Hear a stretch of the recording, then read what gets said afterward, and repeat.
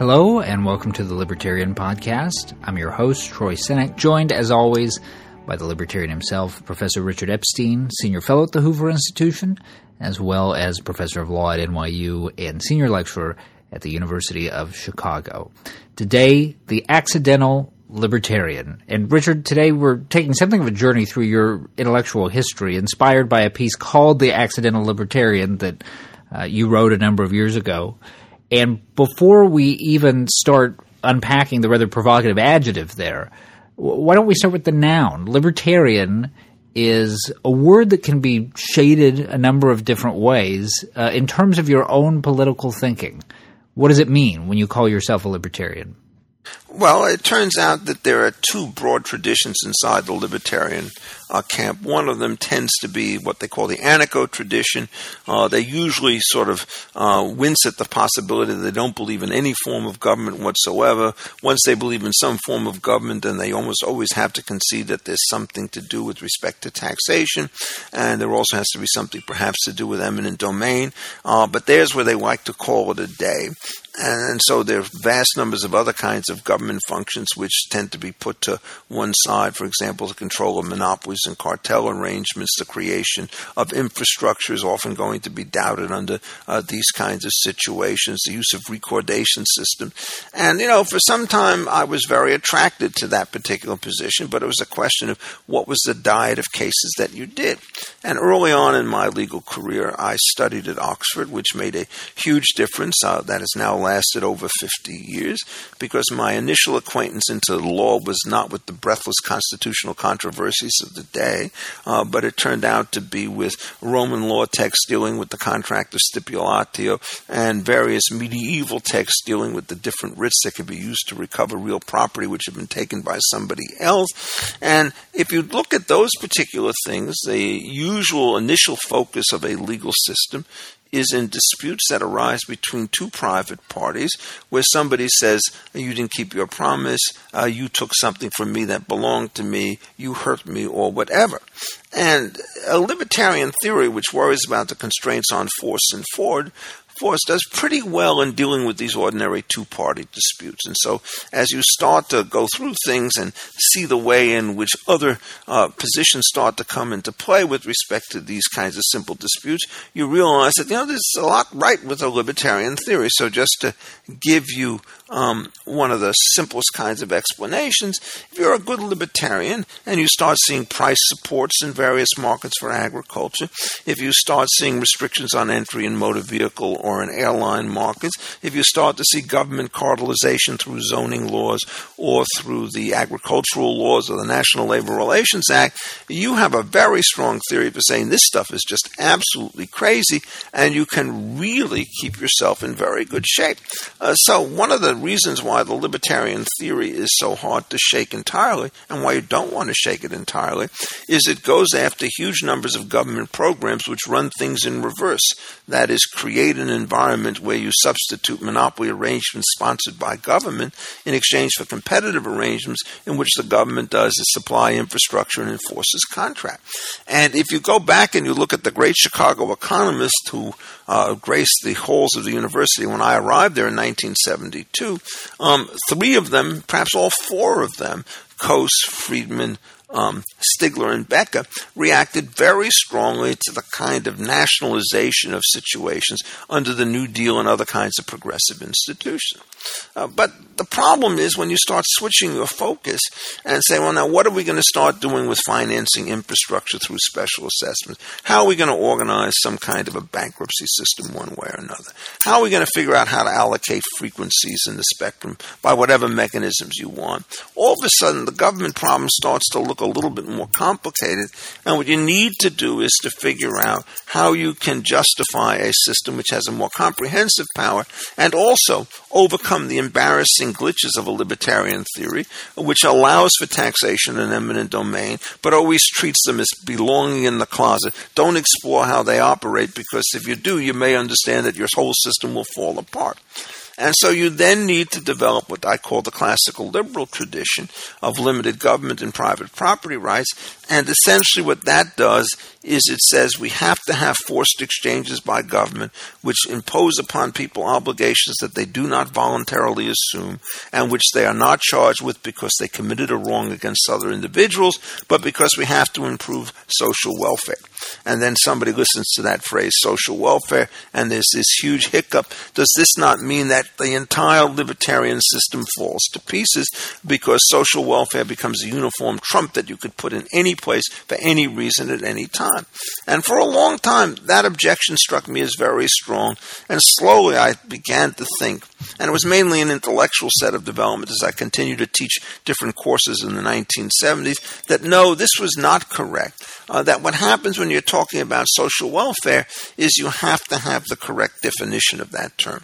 And there are two definitions. One of them is what you might wish to call some form of composite or aggregate utilitarianism, in which you say there is this blob out there called the popular, and there's more happiness under one version of the world than there is under the other world, or more wealth in one than under the other, and so you pick the one with the bigger pie without worrying about the slices. And the reason why people get very worried about that is that you can have a bigger pie and one guy can gobble the whole thing up. So what you need to do is to have a system which has both pie-enhancing characteristics by government action and also respects the entitlements of all the individuals as created in a libertarian state. And so you switch from the aggregate message to a kind of a Paretian formula, which for those who don't understand the term, essentially says that one state of the world is better than another if all individuals by their subjective lights are at least as well off in the second stage, and one person or more is better off in that stage than in the first stage. And the point is, if you have that distributional constraint, the utility monster cannot force you to make one person sacrifice for the benefit of the others, at least in obvious cases. There are going to be exceptions like there are in everything in this world. And so what happens is you now look at a theory of taxation, usually a theory of flat taxes on broad basis, which seems to satisfy that condition. With eminent domain, so long as you compensate the individual whose property is taken for its best alternative use independent of the government action, and there's some quote social surplus that's created, you've managed to satisfy it. So the Paretian test does very well in first creating all the standard utilitarian, or rather libertarian rights of contract actions and tort actions and property acquisitions, but it also allows you to explain collective behaviors in a way which doesn't leave you with two choices. Either complete paralysis so the government could do nothing, or total discretion so that it could wipe anybody out so long as it acts quote-unquote into good faith. And finding that middle position was the key to my evolution as a libertarian. So I tried to explain in that particular essay, when somebody asked me to write it, why it was that the position had changed. We still haven't talked about accidental, but that's a different discussion. Well, that was actually the next question I was going to bring up with you, Richard. The accidental part of your self-definition as an accidental libertarian, which is provocative, as I said earlier, because here you are widely held up at this point in your career, but also decades prior, as one of the leading libertarian thinkers who's ever walked the planet, and this was, what, happenstance? Explain the accidental part of this, Richard. Well, the immediate impulse for this was there was a movie about France or something called The Accidental Tourist, and I kind of liked the fact that it sort of suggested that you didn't plan to become a tourist, like I didn't plan to become a libertarian, but a whole variety of circumstances kind of overwhelmed you. And so the accidental was designed to capture the way in which I got into this particular stuff. And what is perhaps a little bit unconventional about my development is that it is highly cerebral, largely independent of the state of affairs that exists in the world at large.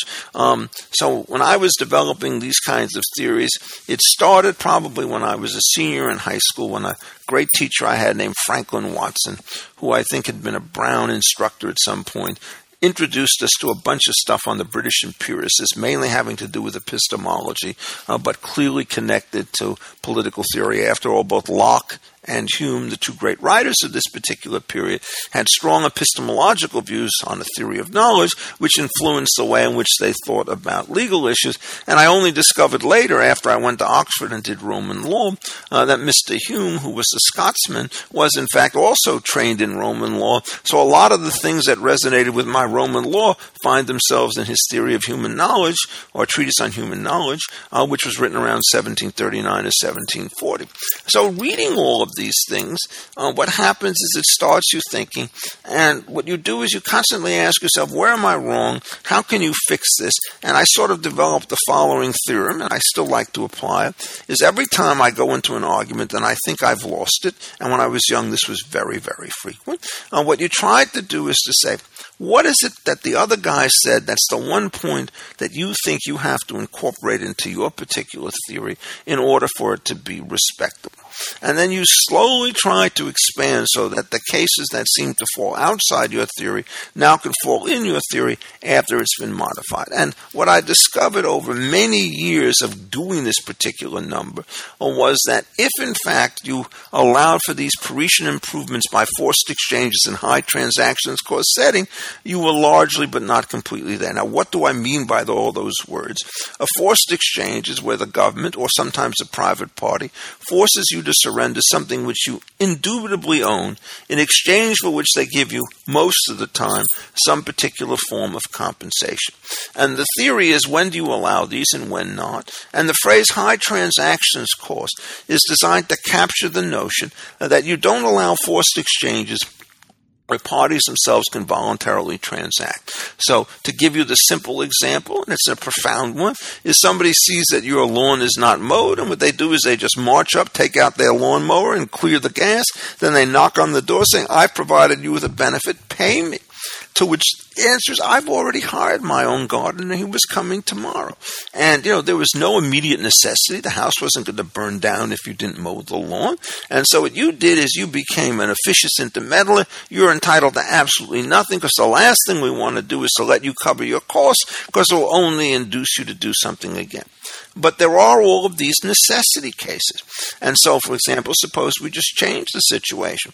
And now what happens is this guy standing on the street comes along and sees that the pipes have burst in your basement. And what he does is he opens the door up. And what he manages to do is to turn out the water and to remove the stuff while you're sitting in the Bahamas somewhere, unaware of all this stuff that's going on. It turns out he has some real expenses and he asks you to compensate for them. It's a very different case than the lawn mowing case, because the transactions costs were high. And in fact, the legal system then develops, as the libertarian theory generally does not, a whole doctrine of necessity, which allows for the suspension of ordinary property rights when there's an immediate peril to life or property. And what's interesting about it is every legal system, going back to Rome, has such an exception, and that virtually all of them, being aware of the dangers associated with this particular operation, have never extended it beyond these very serious core kinds of cases. And in some cases, it turns out that what happens is the necessities are so grave and the ability to compensate so feeble that what you do is you relax the just compensation requirement. Hayek, who had many confused things to say about forced exchanges because he was not a systematizer, rightly said that essentially, if there is an enormous gain that you can achieve by taking somebody else's property under circumstances where you can't possibly pay it at the end of the day, you're entitled to do so if there's a huge surplus of gain over the loss. And there are actually some famous cases having to do with realignment of water rights which embody that particular principle. But the important thing is not that you can find one or two exceptions to it, that is to the compensation rule, is that you could only find one or two, relatively small numbers of exceptions, so that what happens is the basic intuition that forced exchanges are allowed is just fine. Now, the last problem, and I could talk about this if you'd like, is what does this do to the status of claims for redistribution, which I haven't talked about yet, which I think probably deserve a little message. Well, walk us through the implications for redistribution, Richard.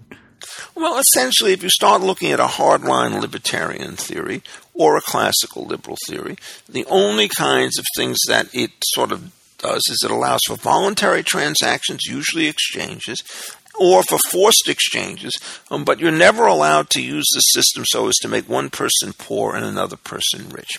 There is a real complication on this having to do with what is called the division of surplus.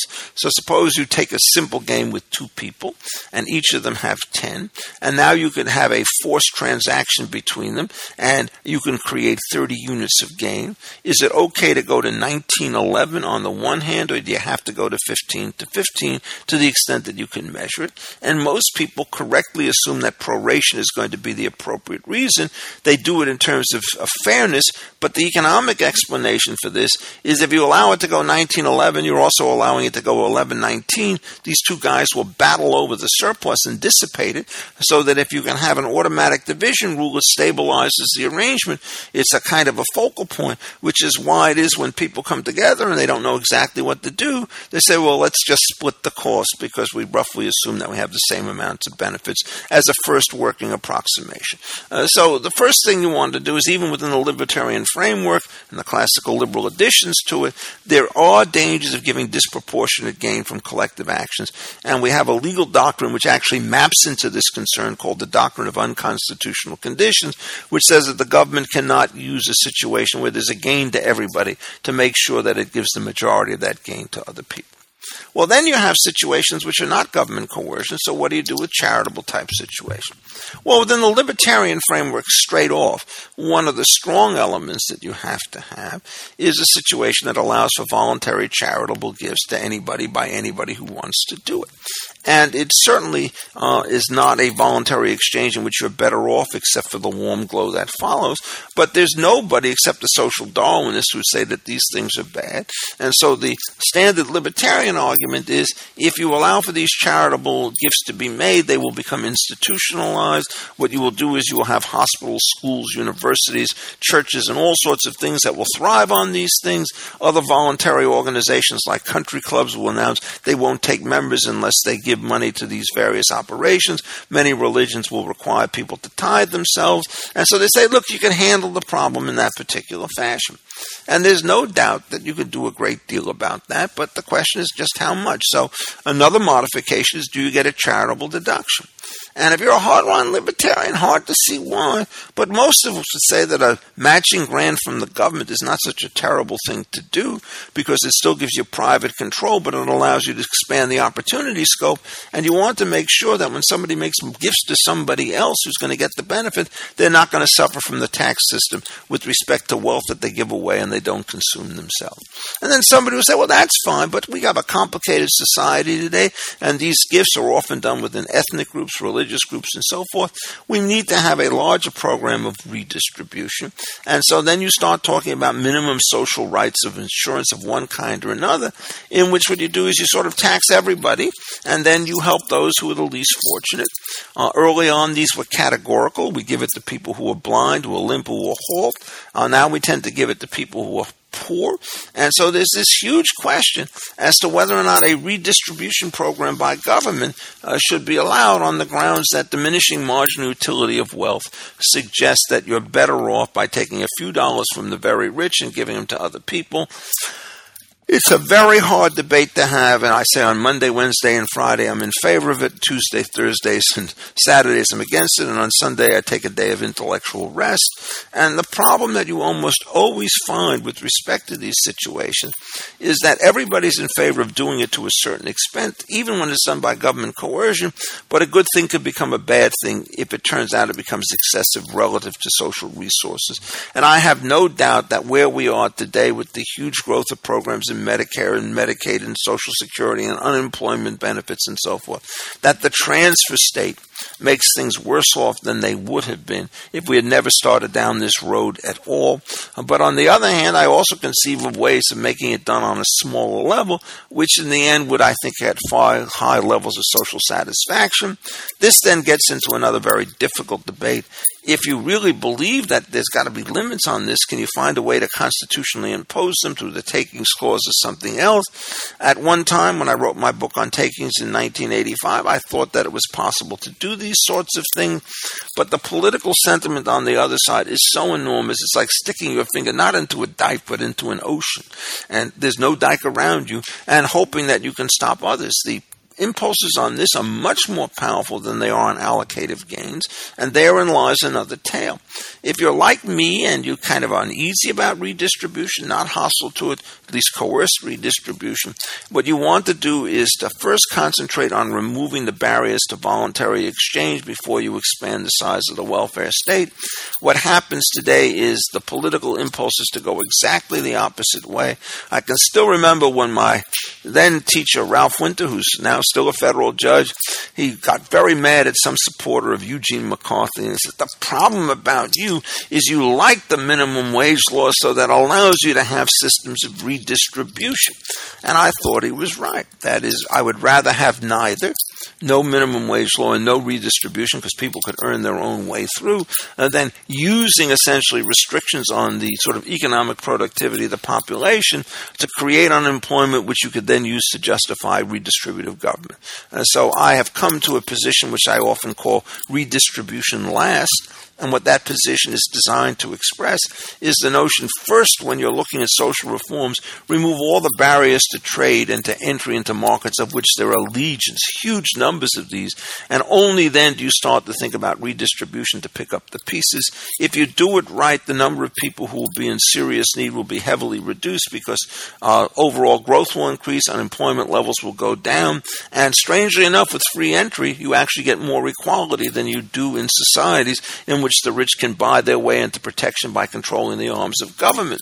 And so I think that is the lesson today, and one of the reasons why I was so opposed to the Obama administration is that it was very much in this earlier school of progressive intervention in markets justifying massive amounts of redistribution. And if you just want one illustration of how this thing can crater, just look at the impossible demands that are put on the so-called voluntary health care system with a set of minimum benefits and maximum constraints, so that you see systematic failure in those markets, which would have never happened if you had essentially gone the other way on health care, and instead of putting all these mandates in place, remove the barriers to interstate competition with respect to health care insurance, which would have lowered prices and would have simultaneously handled both the access and the affordability, and I think also the quality problem.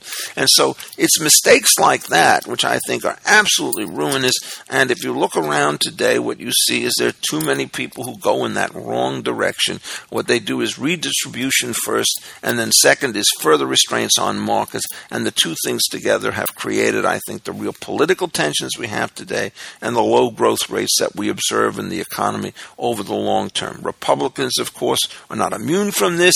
Just think of ethanol subsidies in places like Iowa as a classic illustration of how it is that you can do everything wrong.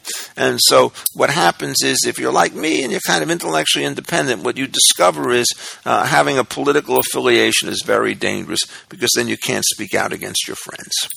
So the last thing I'll ask you then is how you think your work has corresponded with the broader intellectual climate. I mean, you've been at this for half a century, basically. Do you feel that over that time the political climate in the country has become more or less receptive to the kind of ideas that you've built your career around? Well, I think it's actually, in the long run, it has become less successful as a dominant matter, but more successful as a minority position. Let me see if I could explain this, because it's kind of complicated. When I came into the academic market, it was in 1968. And I could still remember interviews I had, one in particular with a man named Martin Levine at USC, who constantly said to me, well, I mean, when you're talking about the removal of all these restrictions on credit because you think it will improve credit, well, put that aside and tell me about redistribution.